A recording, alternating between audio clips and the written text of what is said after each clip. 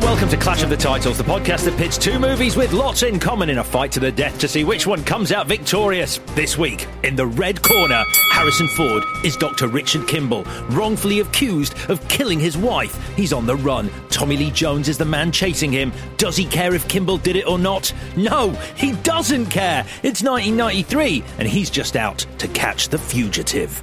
While in the blue corner, sadly not the Leslie Nielsen movie Wrongfully Accused, because it's shit. Instead, Ben Affleck's under suspicion for killing his wife after she vanishes. But is she really gone? Or is Rosamund Pike actually just mad? From 2014, it's Gone Girl. I came home, there was a man in my house. He had an artificial arm. Are you saying that I killed my wife?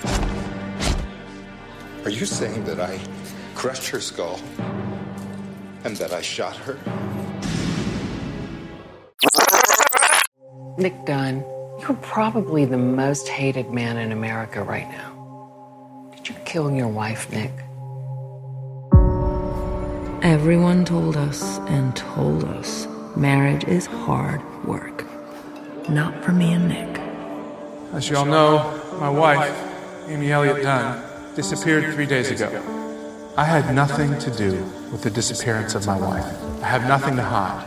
So it's a What's Happened to the Wife war this week, but which film is better? Let's find out together. Welcome to Clash of the Titles.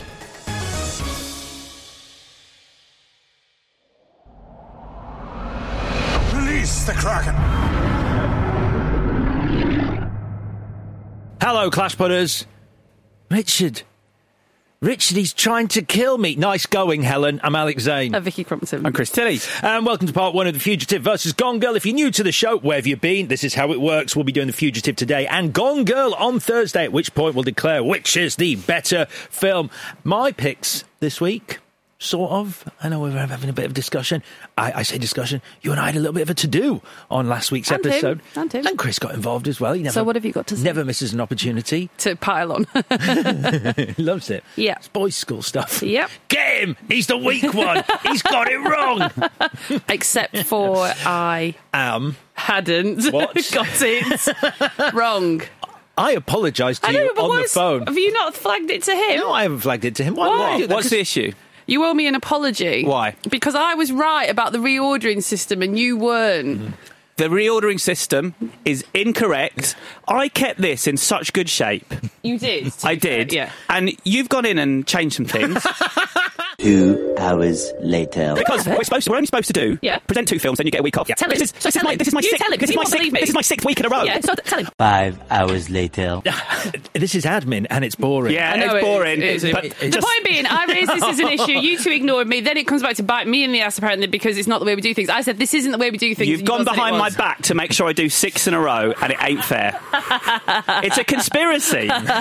You like it, don't you? Nevertheless, this week, these are my choices. Yeah, they are. Which I'm very happy about. I because a lot of things could go with The Fugitive, but you put it with The Negotiator, The Fugitive wins. That was a suggestion that came in. You put it with Shawshank wins. That was a suggestion that came in.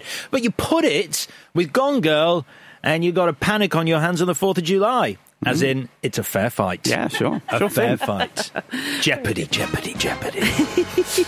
Trouble and strife is what I said. Trouble and strife was what Chris said. And you said something else.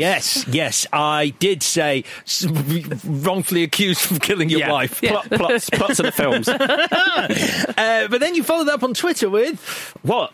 Both of these movies are beautifully framed. Oh, yeah. That's nice. Yeah, that's really good. Except Kimball wasn't really framed, but it doesn't matter. None of that matters. No, it doesn't matter. It's still a very good clue. Anyway, our guest has arrived on the run onto our Twitter, where we're at ClashPod. We're also on Instagram and TikTok. Also at ClashPod. Give us a follow. And there's loads of beautiful extras on our YouTube channel, the Clash of the Titles YouTube channel. Please subscribe. So the guesses, 2 correct guesses this week. Like I said, some interesting wrong ones. Peter White wanted Shawshank Redemption versus The Fugitive. It works. It sort of works and then really doesn't work. And it was Philip Marchment in one of the Fugitive versus The Negotiator. I'm mentioning that, Philip, because I really want to do The Negotiator at some point. Big fan of that movie. All right, anyway, correct guesses. Congrats, Gemma Page. But our winner this week with the first correct guess, regular listener, Rob McLean. Your prize, Rob, which took me a while to think up, is a cup of coffee and a chocolate donut with some of those little sprinkles on top. Nice one. Oh, yay. Great. There you go. Connection section. I've only got one. We've kind of done it. What is it? My wife is dead and I think I did it. Right. That's it. Suspects who wait way too long to get a lawyer. Oh, yeah. True. Yeah. Wife's basically accusing their husband of murder, as in my quote, Richard, Richie's trying to kill me. Not good work. Fucking good work, Helen, you idiot. Think about how that scans. Think about how that... Oh, I'm dying. Doesn't matter. You're creating more work for Richard after this. Both films, here's my really weird one this week. Both films have the investigating officers use the seldom heard word hinky. What does it mean? Oh, that's really good. Tommy Lee Jones says hinky, and so does Boney in Gone Girl. Excellent. It's just such a weird thing. Are they set in a similar part of the country? No, Chicago. Is it Chicago? It's Illinois? Illinois. Chicago is Chicago, Illinois. Illinois. Yeah, correct, yeah. Hello to our American listeners. Did you recognise the woman who interviews Ben Affleck on the telly towards the end of the film? Not at the very end. Missy Pyle. No. All right, no then. That is Harrison Ford's wife in The Fugitive, Celia Ward. Oh! We have a crossover actress. That's great. Hell. That's brilliant. And I thought hinky was going to be the best. There you go. Right, let's get into this. So on Thursday, V is going to be here, girl, to talk about Gone Girl. Which means today, Chris is saying, get off my plane, as he talks to Fugitive. Off my plate. I'm just trying stuff out. It's my favourite Harrison Ford quote, so I thought I'd apply it to The Fugitive, even though it comes from Air Force One. Great film. Fuck it. Richard Kimball's wife was killed by a one-armed man. He knows this because he saw the one-armed man do it. Kimball gets arrested for the murder and then found guilty and sentenced to death by lethal injection. This takes about a year, 12 months. During which he doesn't have someone investigate one-armed men in Chicago, which is a shame, as when he escapes and does do that himself, it takes about 30 seconds to track the killer down. For being that stupid, Richard Kimball deserves to die by lethal injection, and that's The Fugitive. I didn't think of that. It's a glaring hole in this film. And also pro the death penalty over here. Who knew? I could have guessed. It feels like a Chris thing. I nearly went with another synopsis. A man is framed for murder and must prove himself innocent by finding a mysterious person with one eye, one arm and one leg after escaping from a bus accident on the way to jail. That isn't the plot of The Fugitive, but it's close enough, as that's the plot of Wrongfully Accused, the Leslie Nielsen spoof, based on The Fugitive. That's how big The Fugitive was. Yeah. It got a Leslie Nielsen spoof entirely based on it. Yeah. Sadly, sort of the tail end of when Leslie Nielsen was making good spoofs. I mean, I couldn't get through the trailer, let alone the film. Oh my god! The last joke is Titanic, which is not related to The Fugitive in any way. And they're going, you're waiting for something funny to happen, and she's like, I feel like I'm flying, and then they go under a low bridge and it hits them both in the head and they fall over, and that's sending people out of the cinema on a high. Cinema? No one saw this at the cinema. Yeah, I think I did a double bill with Spy Hard, which is his other one. Right. Not good. A little bit better.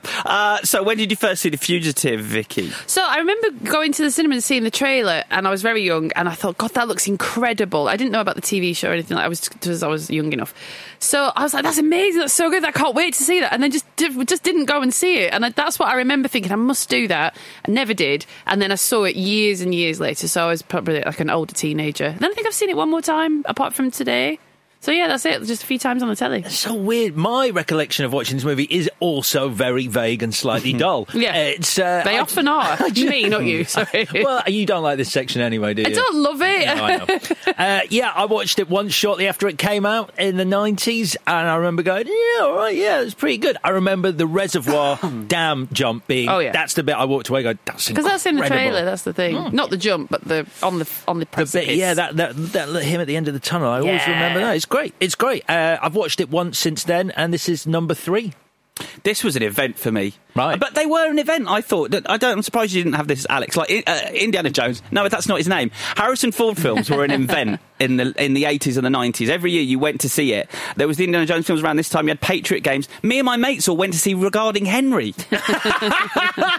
That's who Harrison Ford was, though, at the time. And so this was a big family trip to the cinema, and it was one of those films that everyone left happy, especially my mum, because she came away really fancying Tommy Lee Jones. Oh my God, he's so... I get it. Like, is it because he just doesn't give a damn? It's that really laid back and that, like, I just... There is some of that, but this is like maybe the fourth time I've seen this film. This is the first time, and it like blew my eyes out. I was like, what's happened here? What's happening? It's something in the accent is a big part of it, I think. The attitude. Yeah. You're gonna get a few attempts at that during this episode. Oh, great! Yeah. It's not in my wheelhouse. I was going to figure none of them are. I was going to figure out none of them are. I was going to figure out playing some audio of him doing stuff, and I thought I'm not going to need to, am I? I hadn't even realised. What a lovely treat. Yeah. So let's do. So funny about Regarding Henry. I didn't go into it, but look, Regarding Henry. I think that's why I've forgotten about The Fugitive, because I remember renting The Fugitive and Regarding Henry on VHS on the same night, and I think my brain, in an attempt to excise Regarding Henry, took some of The Fugitive with it because Regarding Henry not. But that's what movie stars used to be. Everyone just went to see it, no matter what it was. It doesn't happen anymore. Yeah. This is better than Regarding Henry. Yeah. Is it? Right, let's do some behind the scenes. So, as Vicky said, there was a TV series. It ran for 4 seasons from 1967, and it's much the same plot. David Jansen was the actor, played Dr. Richard Kimball. It looks like he's killed his wife, but a one-armed man was seen leaving. He's taken to prison. There's a bus accident, and he escapes. Except it had the plot of about 50% of TV shows in the 70s and 80s had the plot of someone going from town to town and helping people with problems. Same story, different versions, and all are true. Right. And that's what The Fugitive was, the Incredible Hulk, Kung Fu. The Littlest Hobo. The Littlest Hobo. It's Quantum Leap to a degree. Highway to Heaven. Yeah, exactly. Highway to Heaven. Mandalorian. They all did that thing, and so The Fugitive was one of the first shows to do that, and it was a police lieutenant, Philip Gerard, who was after him. 120 episodes, and so for years they were trying to do a remake of it, and when it first got going, it was Walter Hill was going to make it. He wrote a script with David Giler, the duo who rewrote Aliens and wrote Southern Comfort together. I tracked that script down.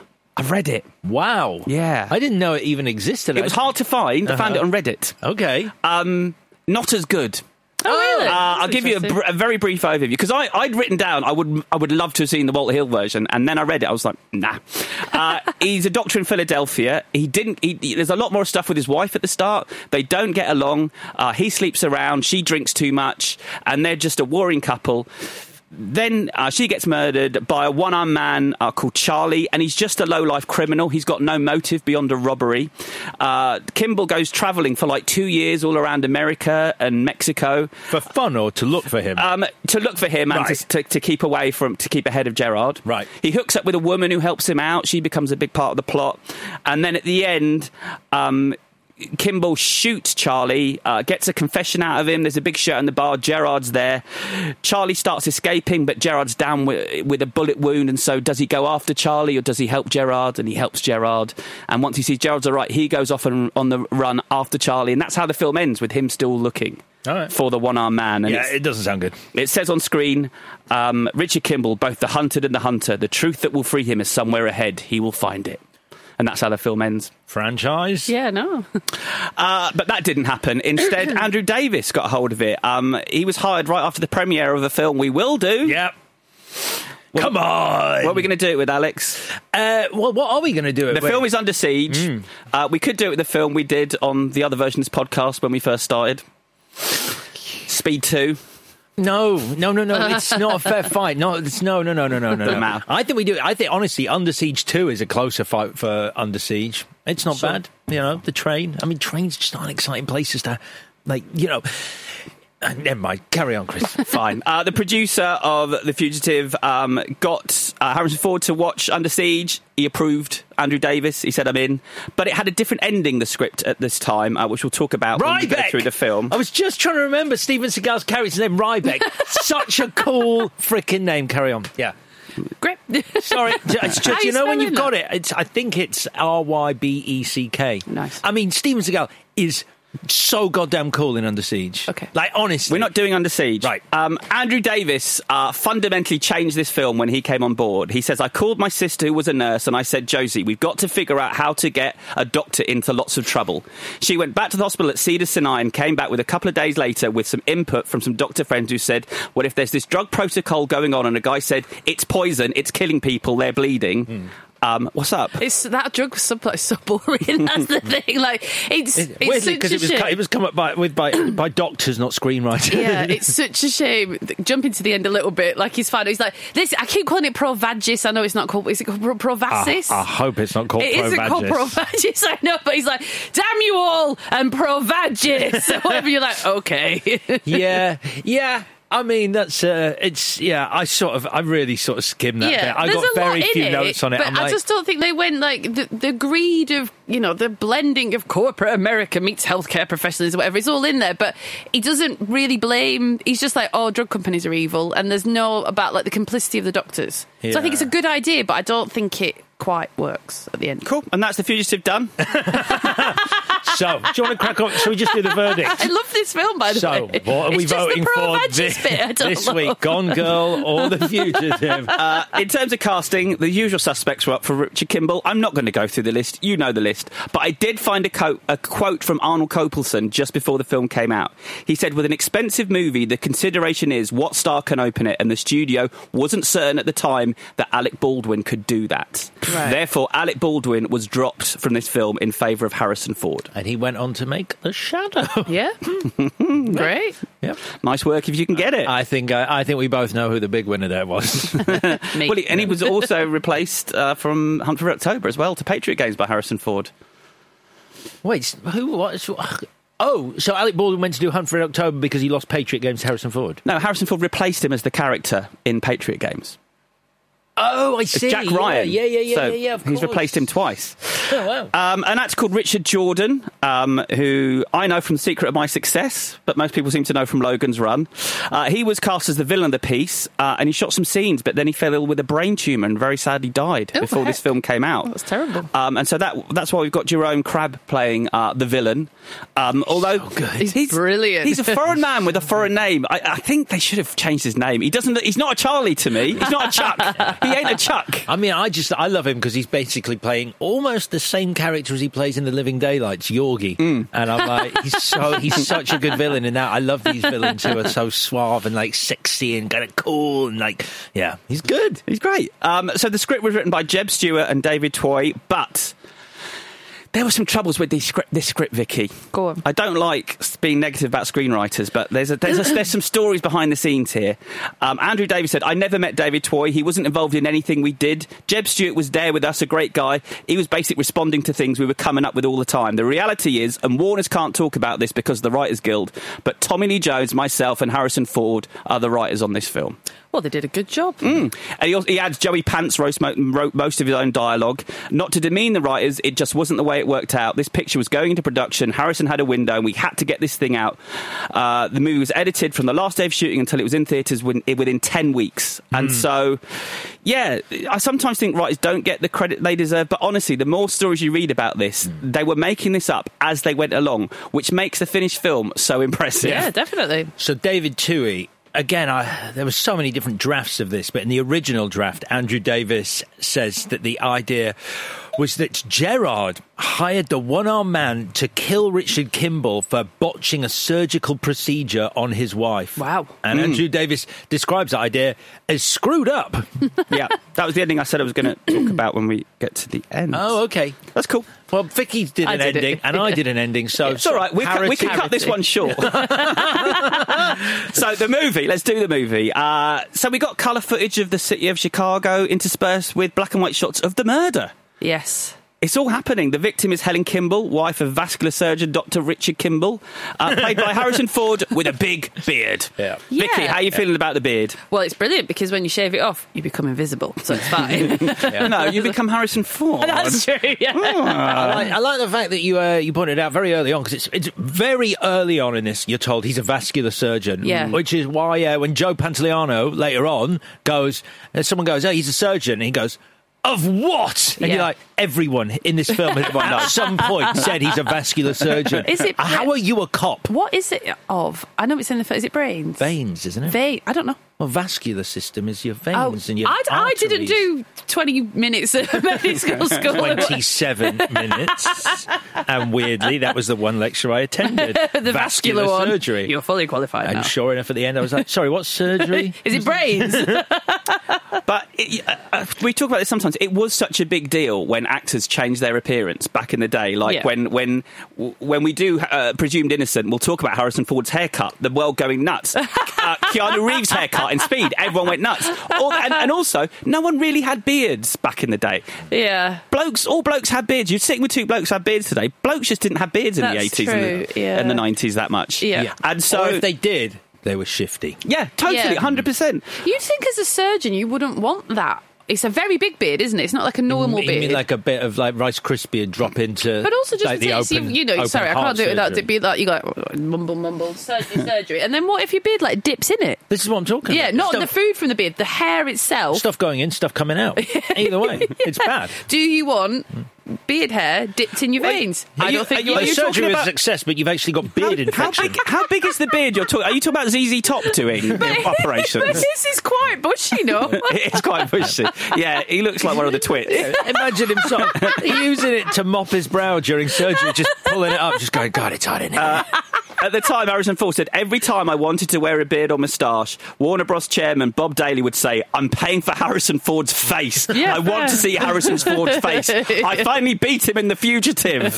But he also said he didn't want to look like Peter Sellers doing a series of disguises through the film, which I might have disagreed with until you see Bruce Willis in The Jackal, and you're like, oh yeah, it's fucking stupid. It's shit.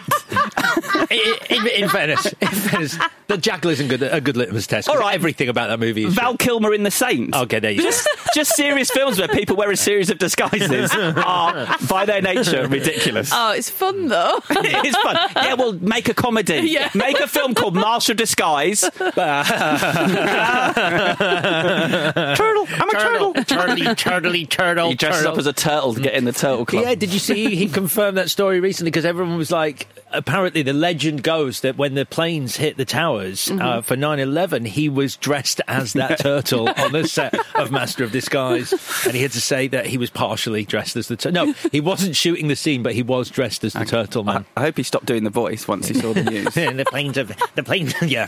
Stop it. Yeah, stop it. Right, Richard Kimball, he's clearly been crying. The police arrived, the press are there.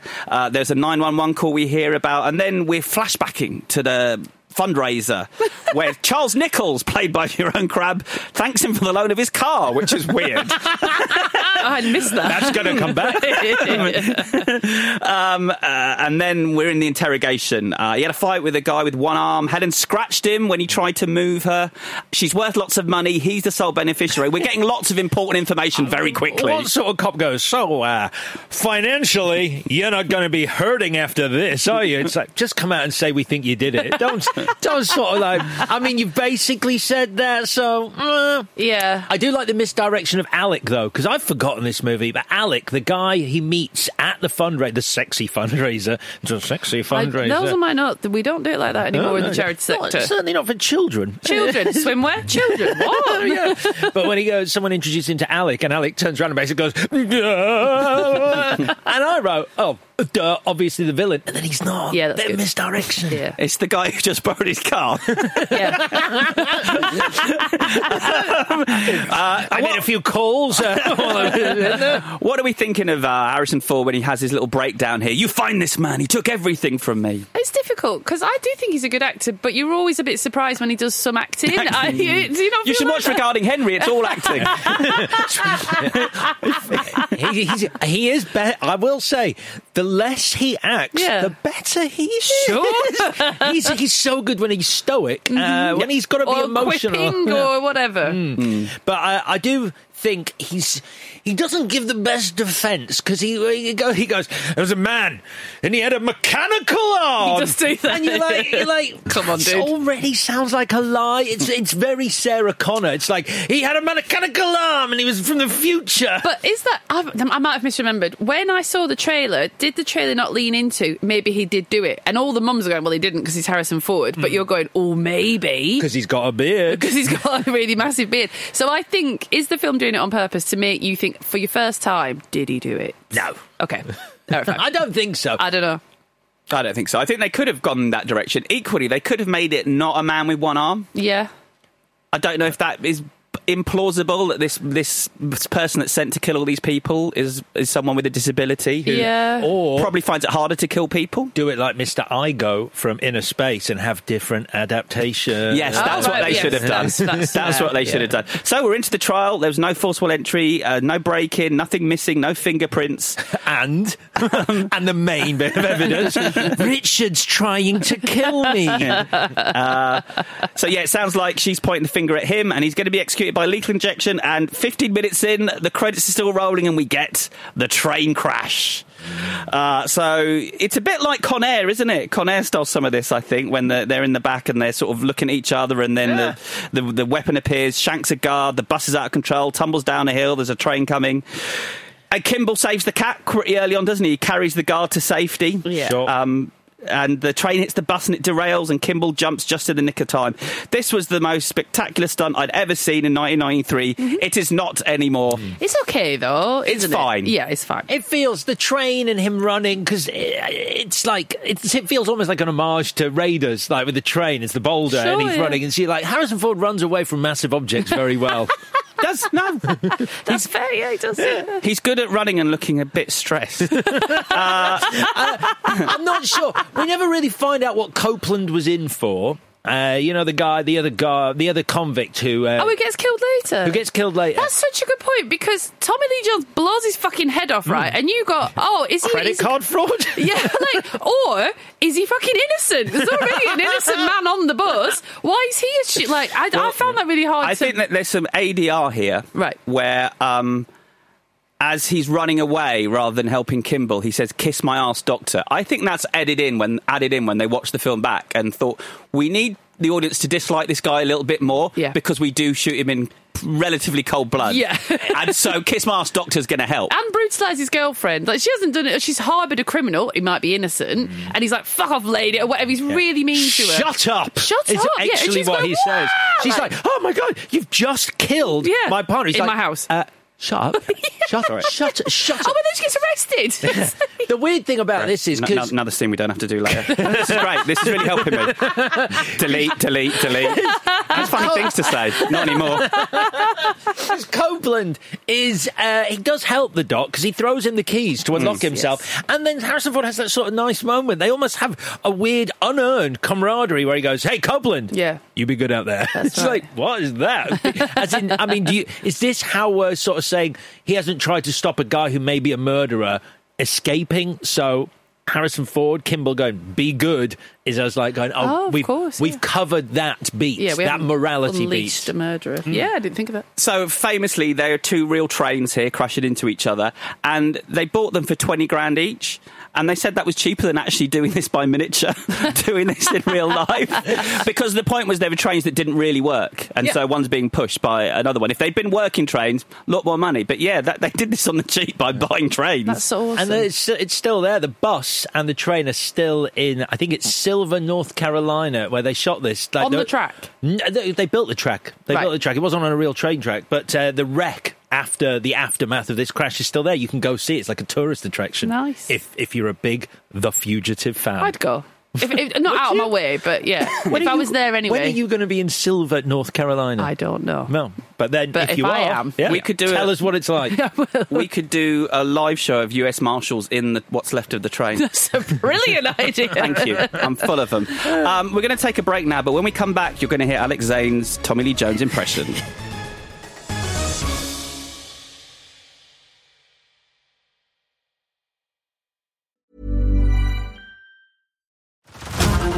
over to Hulu this March, where our new shows and movies will keep you streaming all month long. Catch the acclaimed movie All of Us Strangers, starring Paul Mescal and Andrew Scott.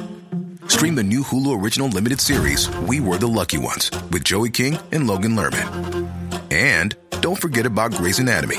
Every Grey's episode ever is now streaming on Hulu. So, what are you waiting for? Go stream something new on Hulu.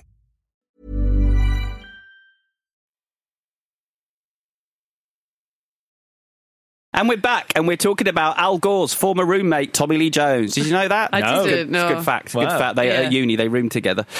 So Deputy US Marshal Sam Gerard arrives with his crew, including Joey Pants, and he goes to work. Alex, what does he say?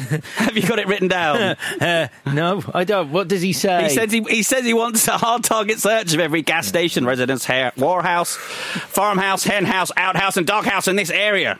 I was more preoccupied. Say the maths, because I was. Were you? No. Okay. When he says 4 miles an hour, 90 minutes, 6 mile radius, it's like, oh, that's attractive. And welcome, ladies and gentlemen, to Geography Corner. Just for me, just simple maths corner, because my simple maths is poor. It was more the fact that Tommy Lee Jones, rather than have, as he's walking into a crime scene, have his US Marshal's badge out, he likes to keep it under a Velcro flap. And the minute he's challenged about what the hell he's doing there, US Marshals, and you're like, just keep it out.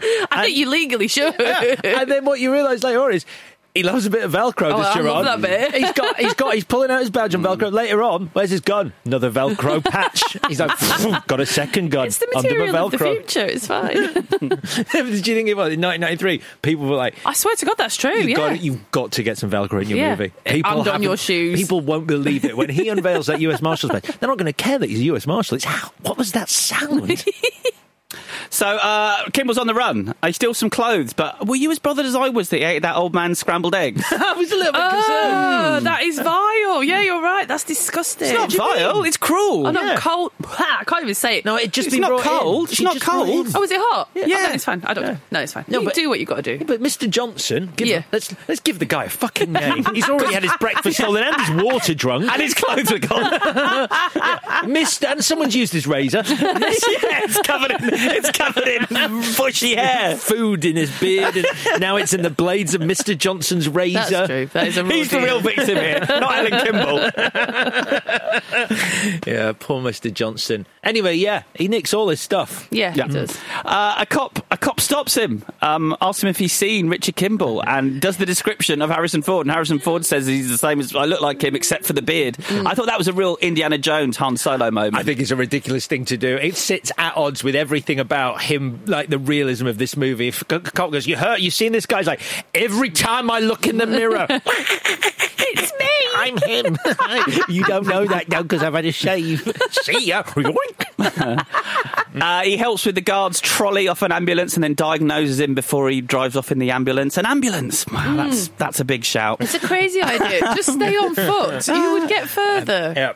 Yeah. To quote Tommy Lee Jones, where the hell's he going in an ambulance? See, I can't do it, not in my wheelhouse. Keep trying. I will. It'll be worth if it. I do the eyes, it's sort of like, God damn, where the hell's he going in an ambulance? It's an insouciance that you can aim for, I would say. Yeah. The thing I want to hear Tommy Lee Jones say in real life is the line he famously said to Jim Carrey on the set of Batman Forever: "I will not stand for your buffoonery." This is my character, Tom. This is my character. Well, famously, Tommy Jones is great fun in interviews. He's an absolute barrel of laughs. Have you ever done him? No, but I have friends who've had the experience. I will choose not to in the future, to be honest. Yeah, I imagine he's very much like Robert Duvall in interviews, who is equally like, "Oh my God, why? Please don't! I like The Godfather, and I don't want this to happen." There's a video I'll post on our Twitter of him just decimating some poor lad who's interviewing, and he's asking pretty reasonable questions. Yeah. And Jones just looks like he wants to fucking kill him. So we're at a dam. There's a chase through some tunnels, and we get the moment where our hero and the chaser and chasee meet each other, guns trained on each other. I didn't kill my wife. I don't care. That was not bad. That's That was pretty right. good. It's I don't care. I mean, it is the perfect trailer movie. Yeah. Train crash, that line, him jumping off the dam, Yep. and then Harrison Ford running. The Fugitive. Yep, that was it. That's all you need in a trailer. Yeah. Do that in 20 seconds. Yeah. So Kimball runs and reaches the spillway over the edge of the dam, and he fucking jumps, Vicky. Unbelievable. And then you see a dummy of Harrison Ford just tumbling down. I can't. This is the first time I've watched it and realised just how shit I that know. looks. Yeah. I'd never noticed. just show before. nothing. It's better to show nothing. Apparently, they had 6 dummies. They did it numerous times. That was still the best shot. That was the best of multiple takes. I'm sorry. Harrison, you just got to go do it. I'm afraid you've just got to do it. Yeah. You grew a beard. This is step 2. This is in your future having accidents. You're going to crash multiple planes. This is nothing. Because didn't he have an accident on this? He tore some ligaments in his leg. He did. And that's why he limps. Yep, he did. The second weekend he did that. So, everyone thinks he's dead, aside from Gerard.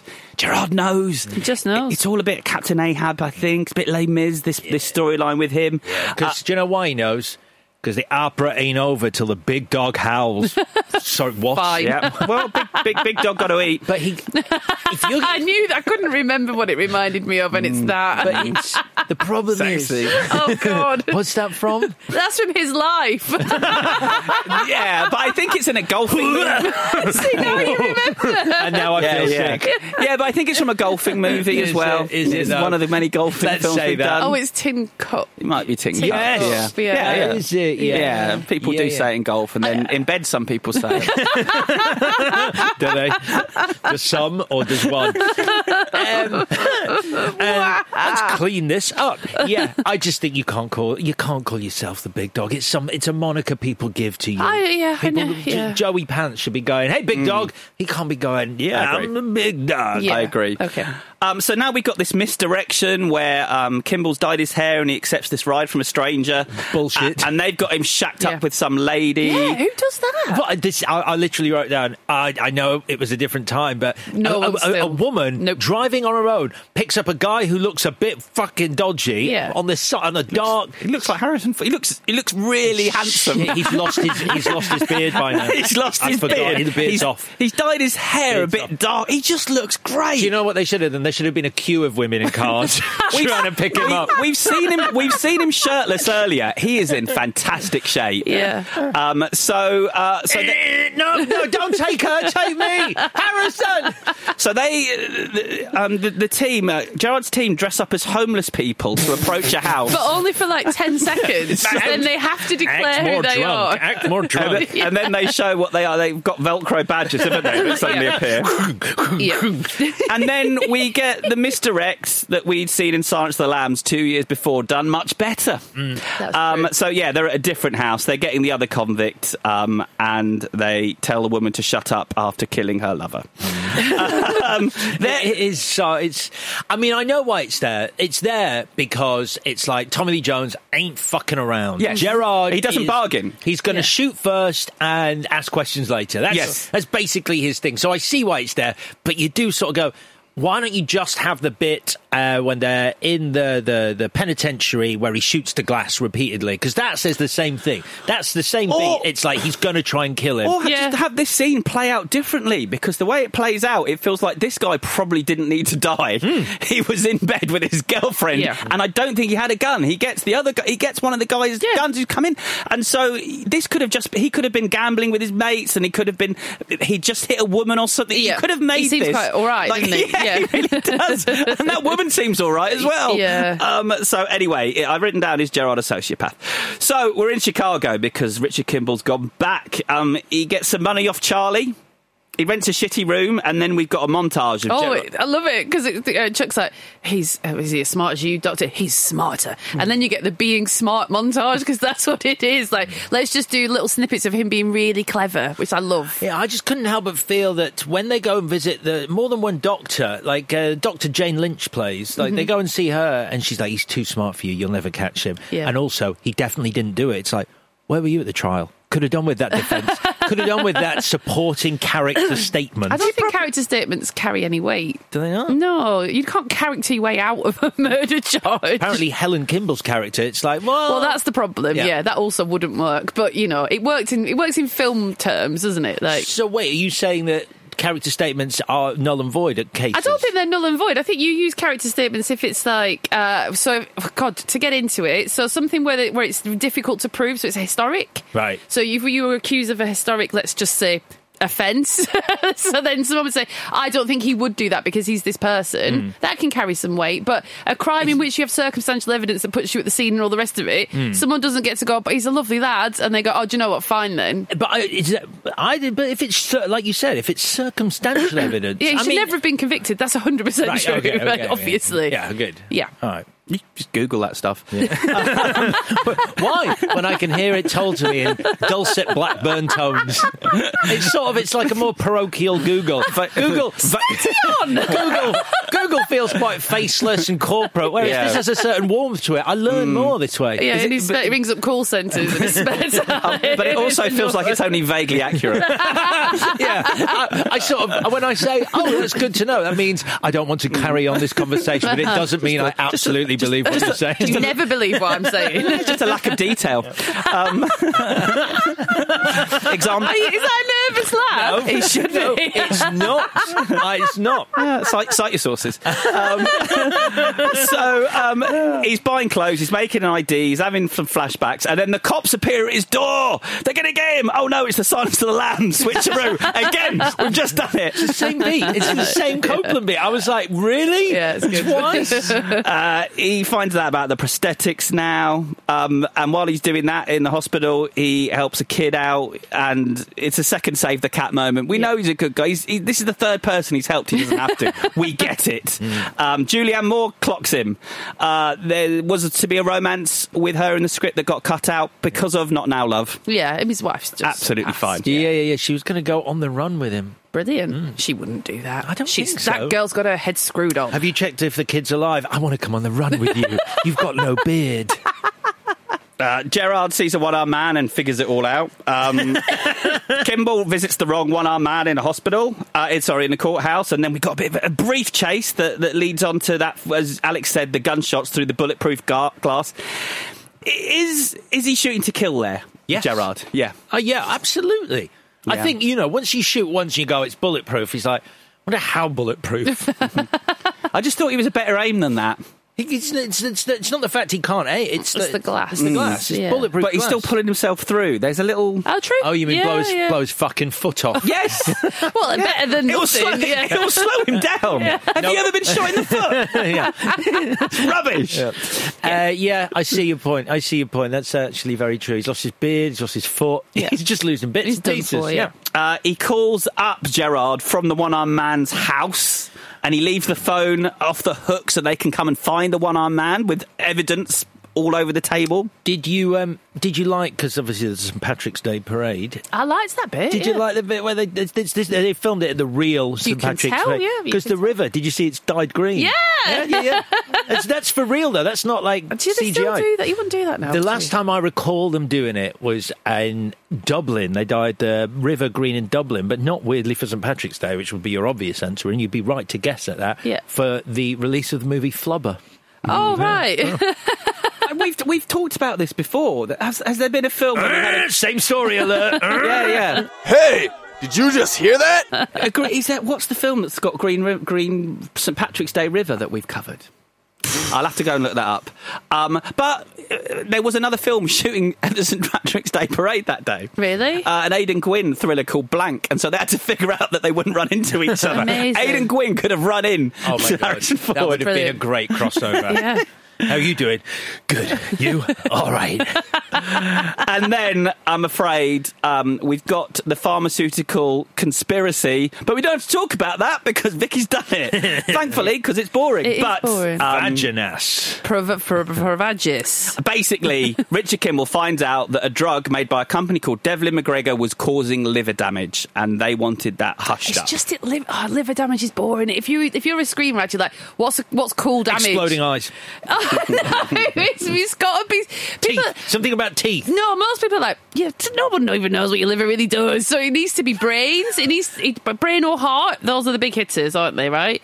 It stops people's hearts. They fall down dead. They were fine and then they're dead. Or it gives you brain damage. Are you kidding? Of all the options we just discussed, are you telling me that if that surgery at the start that Kimball is involved in, if he was like doing really well, he's like, I got this is well within my wheelhouse, and then poof, eyes exploded on the patient, covering him in goop, you wouldn't be like, fucking hell, what caused You could build up the tension, blood could start bubbling out of the eyes, and then they pop. And he leans over, gets his beard in them, and then poof, beard full of eye matter. We can write this, let's beat this all out. And I think liver's no disrespect to the liver, it's a great organ. Yeah, Thank you, liver. You use it quite a lot. I think mine must be in fantastic shape. You're not giving it a workout, if that's what you think. I work it out very regularly. It is. It's very fleet of foot, is my liver. It responds very quickly. It has to. Mine's dead. As you mentioned, Jane Lynch shows up to help out. This is one of those examples where she's recently talked about the fact that the script just wasn't working, and so Harrison Ford said, let's go outside, and the two of them rewrote it together, came back in and did the scene. Okay. He also told her to close her mouth as it looks stupid on camera. Are you joking? No, she said it's the best bit of advice she ever got. I was obviously listening to him say stuff and going, with my mouth open, and he said, never do it ever on camera. Wow. And she said it was a great lesson to learn. Did you know, I found the same quote. Yeah, he says, literally, it doesn't matter how smart you are, you look stupid if your mouth is agape. I heard that, I read that, and I was like, I'm going to try it. And sure enough, whenever you're like, look at that, I'm listening to you. I know what you mean. What, right? I just think there are more sensitive ways of doing it. Do you like me? He likes me, Yeah, there's that as well. Yeah, she also described him as kind of a cranky guy. Agree strongly. Yeah. So was Chuck's plan to kill them both? Well, this is the thing. The only thing that could have happened is Richard and Helen would have been murdered together because they knew they were going home together. Yeah, it's a weird Richard that moment, gets isn't called it? 'Cause away. They want to kill Richard, but when the one-armed man kills, he really kills her. He's not like, oh, you've saw. I don't know. They make it look like she was always the target, which is obviously works for the story. But then when they're like, no, she just happened to be home. To be honest, but they knew she was going to be home, so it was going to be a double murder that Chuck planned. Maybe if they would have made it look like murder suicide kind of thing. Maybe that was, but that's not in the film. But maybe that was the plan. There's a fight on a train between Kimball and the one-armed man. Kimball alerts the janitor from Scrubs. It's a bit of a rubbish fight. I mean, I know he's a doctor and this is a guy who's only got one arm, but I think you're watching that scene today, it's going to look better. Yeah. Yeah. And then we're in the climax. Chuck speaking at an International Association of Cardiologists meeting, which is where all the best finales are set. I know they said they wrote it on the fly, but there's part of me that doesn't believe it, because writing dialogue is one thing, but structurally, the setup, the drip feed of the Act 3 set piece, which I understand is a conference keynote speech, and that's sometimes not the most exciting thing, but Chuck is going to be in a place which is public, and it's been seeded in, and you kind of forget about it, and then Richard Kimball's story, and you're like, this thing is going to happen, and it's going to be public, which is handy. And he's going to denounce him and the whole medical professional people in the US, and he's going to call everyone out for their greed, and he doesn't. He just goes on about Devlin McGregor and Pravagis. But I thought the seeding in of the set piece, sorry to be technical, was just very skillfully done. And I don't believe that, as much as I love Harrison Ford, that's what he was doing when he stood outside with someone. I believe a screenwriter did it. No, I think the beats are all there. Yeah. I just think they were rewriting all their dialogue. Yeah. Sometimes the beats are there twice. Yeah. True, so true. This bit's good. You switch the samples. He keeps shouting as he's walking through the room and staring at his nemesis, and then the two walk off alone so they can have a fight on their own in the presidential suite. That's so two esteemed doctors having a fist fight. Yeah. That's ridiculous. And they end up on the roof. It's all very in the line of fire, which we've done on this show, Yeah. and it came out this summer. Yeah. Good upping of the stakes, though. Suddenly the Boston PD think he's a cop killer from the train, so they're like, kill him! Agreed. They both fall through some glass roof onto a lift. They end up in a laundry room. Gerard and Joey Pants are down there. I feel like they're dragging out a little bit at this point. Not say, will this film never end? Yeah. But even though Chicago police think he's a killer, Gerard says to him, I know you're innocent. So that's a big switcheroo. I didn't think you fucking cared, mate. We'll have a joke about that, though. Chuck goes to kill Gerard. Kimball hits Chuck with an iron bar, saving Gerard's life. And he says to Gerard, they killed my wife. And he says, I know, Richard. I know it's over now. Joey Pants gets a girder in the face, I believe. Oh, yeah, that's horrible. He was meant to die. Cosmo Renfro, great character That's an name. amazing Yeah, really good name. Really good name. Cosmo Renfro, at this point he was meant to die. Joey Pants fought to not die because he wanted to maybe Be come in the back. sequel? And he is. He's in US Marshals, so it worked. But apparently even on set, when he was hit by the thing, he kept moving his legs to show that he was still alive. That's how he tells it. He was like, I just kept twitching on the floor just to make sure people knew I wasn't dead. So they arrest Sykes, they take Kimball in, but Gerard unlocks his cuffs and gives him an ice pack. I thought you didn't care. I don't. Don't tell anybody, okay? And he starts laughing because he knows he's about to screw Ralph Fiennes out of an Oscar. What? Did you have a look at that freaking category? I ended up watching his speech, which is kind of interesting because he bawled in it because he was filming Cobb at the time. So it's Tommy Lee Jones, Leonardo DiCaprio, Ralph Fiennes, John Malkovich for In the Line of Fire, and Pete Postlethwaite in The Name of the Father. Oh, wow, that is really... Was it This Boy's Life that DiCaprio did? What's Eating Gilbert Grape. Okay. Oh, wow. Yeah. So, I mean, great category. And, Tommy Lee Jones. Yeah, won an Oscar. It was number one for 6 weeks, this film, on the US. 96% on Rotten Tomatoes. Do you want to know? This film takes us to... We've done 7. You know how often people quote 1993... as one of the great years for cinema. Yeah. With doing The Fugitive, we have now done 7 of the top 10. This is the real quiz. Okay. Any guesses as to... Bearing in mind, we have done 6 more, including The Fugitive. Jurassic Park. Jurassic Park is one, of course. Yes, absolutely. That was the number 1 movie that year. Oh, God. The Fugitive was the number 2 movie. Is it Waterworld? Mrs. Doubtfire, The Firm, Indecent Proposal, In the Line of Fire, Cliffhanger, Groundhog Day, Demolition Man, Three Musketeers, Last Action Hero, Addams Family Values, The Good Son, Hocus Pocus, Carlito's Way, Super Mario Brothers, True Romance. He's just going through every movie we've done from 1993, which did you find on the thing that was made for us? Wow! No, that was going to be the quiz.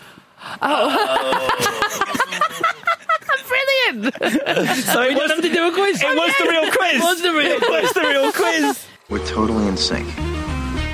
Yeah, we have done of those. We've done A Few Good Men, Cliffhanger, In the Line of Fire, and Decent Proposal. Yeah. But the ones we haven't done. So Aladdin. If we want to... Oh, I love that film. Yeah, we've got Aladdin, Mrs. Doubtfire, and Sleepless in Seattle. We did Mrs. We Doubtfire. fucking did Mrs. Doubtfire. You just went on the episode. I wasn't here, so it wasn't... We didn't really Sleepless do it. in Seattle, I've been campaigning We didn't really do it. it. Yeah. I've been campaigning for that So one. we've done 17 of the top 100 films that came out that year. Right, okay. And we nearly did the 100th biggest film of the year of 1993 last week. If we'd completed the set, we would have done... Army of Darkness. Yeah. Oh, wow. Yeah. That did well. Yeah. Okay, that ruined the quiz. It almost feels like we've somehow hacked Chris's notes and gone out of our way to screw him You've up. outmanoeuvred me. No, we haven't. You've outsmarted me. All right, let's do the bit, shall we? Yeah. Right. Vicky, favourite scene? The trailer moment. The standing on the edge of the tunnel and then the jump. Because I know they didn't show the jump in the trailer, but that meant that when it happened, it was just amazing. So, yeah. You mean the dummy falling? We're calling it a jump still. We're playing into the narrative of the film as opposed to the realism of a dummy bouncing off a down. Yeah, I'm going to call it the flop. Yeah. I'm going with you. It's my favourite moment as well, the whole thing. It works for me, even though it's clearly a dummy this time. Yeah, I mean, 3 for 3. For me, it's the moment when he speaks to him, when he does that line. So, the line is, I didn't kill my wife, I don't care. According to producer Roy Huggins, Gerard's scripted response to Richard Kimball was actually, that isn't my problem. But Tommy Lee Jones changed it. Not buying that. The Walter Hill script, it ends with Kimball saying, you know I didn't do it. And Gerard saying, I don't care. Oh, wow. It's his last line in the movie. Amazing. So, yeah, that was scripted but by Walter Hill and David Giler. Wow. It's so weird because I don't know. What is it? We have to analyse this slightly. What is it about that shot of him standing at an opening of a tunnel with a dam, like the river behind at that height? There's something so iconic about it because it's not like that. It just reminds me of The Fugitive because the rest of the film, I don't think of The Fugitive as like a brilliant film. But that shot is just like, there's something about that. Yeah, I think, is it because Harrison Ford is in that shot? And he doesn't have a beard at that point. Yeah, it's a couple of those things. And it's because of what's just come before as well. It's such an intense moment. And it makes you question as well who Gerard is. years, suddenly I feel like that's changed. So, most valuable whatever, Alex? It's an easy one because mainly for coming up with the line, I don't care, Tommy Lee Jones. Stealing the line, I don't care. But seriously, I don't know that this would be as enjoyable without him in it. Yes, I'm the same. I couldn't believe how good he is, and he's fit, and that's odd, but he is fit, and there's just an attitude. He reminds me. I was going to message you, but I was like, it sounds like drunk madness. I wasn't drinking, but it sounds like drunk madness. I was like, who does he remind you of? No, but there's an actor working today who's younger than Tommy Lee Jones, who's just done his whole thing. But I haven't seen The Fugitive for such a long time that I didn't realise it. This actor has lifted it wholesale. Who's the actor? I don't know. Right. I'm watching it. And it was driving me mad. Keep that one in your head or Google it. But have a think. No, I tried to Google it. We've got to do a podcast, and then Vicky. The Google was embarrassing. Do you know what movie this actor may have been in? I'm so close to thinking of it, but I'll let you know. It's essentially I Googled who's got the same accent as Tommy Lee Jones. Who reminds me of this? Yeah, that's what well, Josh Brolin played... No, but it's not a looks thing. It's not a looks thing. Yeah, okay, but he played the younger version of him in Man in Black 3. Yeah, I know. So I can't deal with this. It's not him. Is it? Okay. Alden Ehrenreich. Yeah, that's the one. Yeah, Alden Ehrenreich. My most valuable whatever is Tommy Lee Jones. Right. Yeah. So we're 3 for 3 twice now. I don't know whether you were... privy to this, but V and I were trying to work out a younger actor who is basically stolen. What would you like to change, Vicky? So, 2 things. Are you ready? I wonder if, and this is the first one, it's not my definite one because I'm asking, I wonder, are we in a bit of a Towering Inferno situation in that we don't have an actual baddie? We've got 2 good guys because Tommy Lee Jones isn't that bad. I know he kills someone. The one-armed man. No, I know, but he's not like, we're not following him, are we? Like, we don't even meet him properly until later. Murders a woman. No, I know. So then that's why I'm asking. Because it's what makes it brilliant is that we like the chaser and the chasee. Yeah, but then if Tommy Lee Jones had Gerard's a boss... definitely isn't the villain. Yeah. No, he's not the villain, but if he had a... But I understand why the character wouldn't want to do it because he wants to be big dog, right? But if he had a boss, if Tommy Lee Jones switched his opinion of Richard Kimball halfway through and his boss was like, you still have to go and get him, and he's like, but I think he didn't do it. Yeah. And then he's like, he didn't do it, sir. Fuck it. Go and get him anyway. Then you've got a different... I'm your boss. Look at my Velcro. Yeah. I've been hiding it for years, but I'm your boss. Now, this is the other little change. This is a very silly thing. He stood on the edge of the thing, the precipice, and when he has done the flop, the other ranger is like, sir, there's no way he's fish food. Only 1 in a million could do that. And it's like, could we have a setup where he's got a special skill that stops him from being dashed to pieces? Or he can hold his breath. He can fly. I don't know. I don't know what it is. Big membranes Big of skin wings, yeah. under his arms. Something so he's in like the a beginning flying where they're fox. like, you doctors, you're also spun. He's like, well, Aquaman. I've been canoeing all weekend. And he's good at, like, rolling He's or a whatever. fish. He's a fish. He's a fish man. I'm good at canoeing where they push you off a really high wall. My legs are canoes. Yeah, just something where he's like... What are you talking about? It transforms in the air into a jet. What skill can you have that stops you getting dashed on rocks when you jump up a waterfall? I've got one. Really? Good at jumping? No, he's good at making himself into a ball.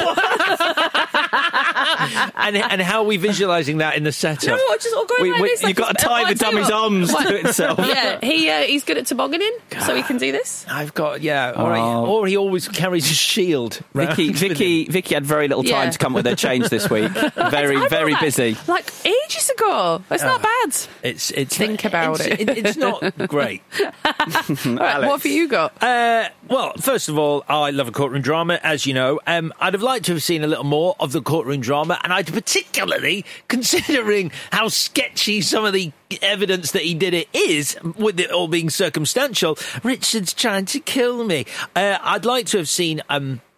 why he still got convicted by the jury of the crime, as in, because I think Richard Kimball isn't particularly likeable. And I know I'm very much veering into Gone Girl territory with a trial by popularity or likability, but he's not likeable, and he doesn't take any shit from the police. He's shouting at them, and if he brought that to the courtroom and the jury watched him sort of be a bit of like an angry man, then I'd be like, yeah, fuck it, that happens. They don't like him because he doesn't play by, I'm going to be really humble and like, oh, I didn't do it, and sad. I think that would have made me go, yeah, I understand why he was convicted. As it stands, I'm like, it seems a bit dodgy, this conviction. Yeah. So that. I'm going to undermine the entire Fugitive concept by I don't think it should be a one-armed man, because then I'm not questioning why he didn't spend 12 months looking for the one-armed man in Chicago. Yeah. It's too big a hole in the story, I'm afraid. And that is The Fugitive done. So the quiz, we're going to go back to 1993. Okay, top 10 films. We've actually done 7 of them. So the first one to guess 5 of the 15 films we've done. Jurassic Park, The Fugitive, The Firm, Indecent Proposal, In the Line of Fire. That was the real quiz! In which Robin Williams is in drag. Mrs. Doubtfire. Yes, Vicky wins. Well, we'll call it a draw. I really enjoyed that quiz. Yeah, that was all right, wasn't it? Quiz. That felt all right. Quicker. Right then, that is us done with The Fugitive. Right, let's before we talk about Thursday, let's look ahead to next week. It's Chris's choices. I doubt it, because I do it every week now. Oh, okay, great. Let's make it week 7. Do you want me to do Thursday's show as well? I am actually quite comfortable with that. No, I want a break. If there's a real offer. I want a break. No, but I did think you were going to say I'd have to do one next week, so I haven't got a clue. Fangs for the movies. Great, done it. Yeah, I mean, it's almost as bad as me going wrongly convicted of murdering wife. No, it's a pun, so it's a joke, mate. Fangs for the movies. Sure, that's your clue for next week. There'll be another one appearing on our Twitter, where we are at ClashPod, Instagram, TikTok as well. If you haven't given us a follow, please do give us a follow on our social media channels. We put up nice little reels of the show on our Instagram. You can enjoy those. So that's fun. In the meantime, we're going to be back on Thursday when we're talking Gone Girl and seeing which film will be victorious. Until then, have a lovely week. Bye-bye. Clash of the Titles is a Stack production and part of the Acast Creator Network.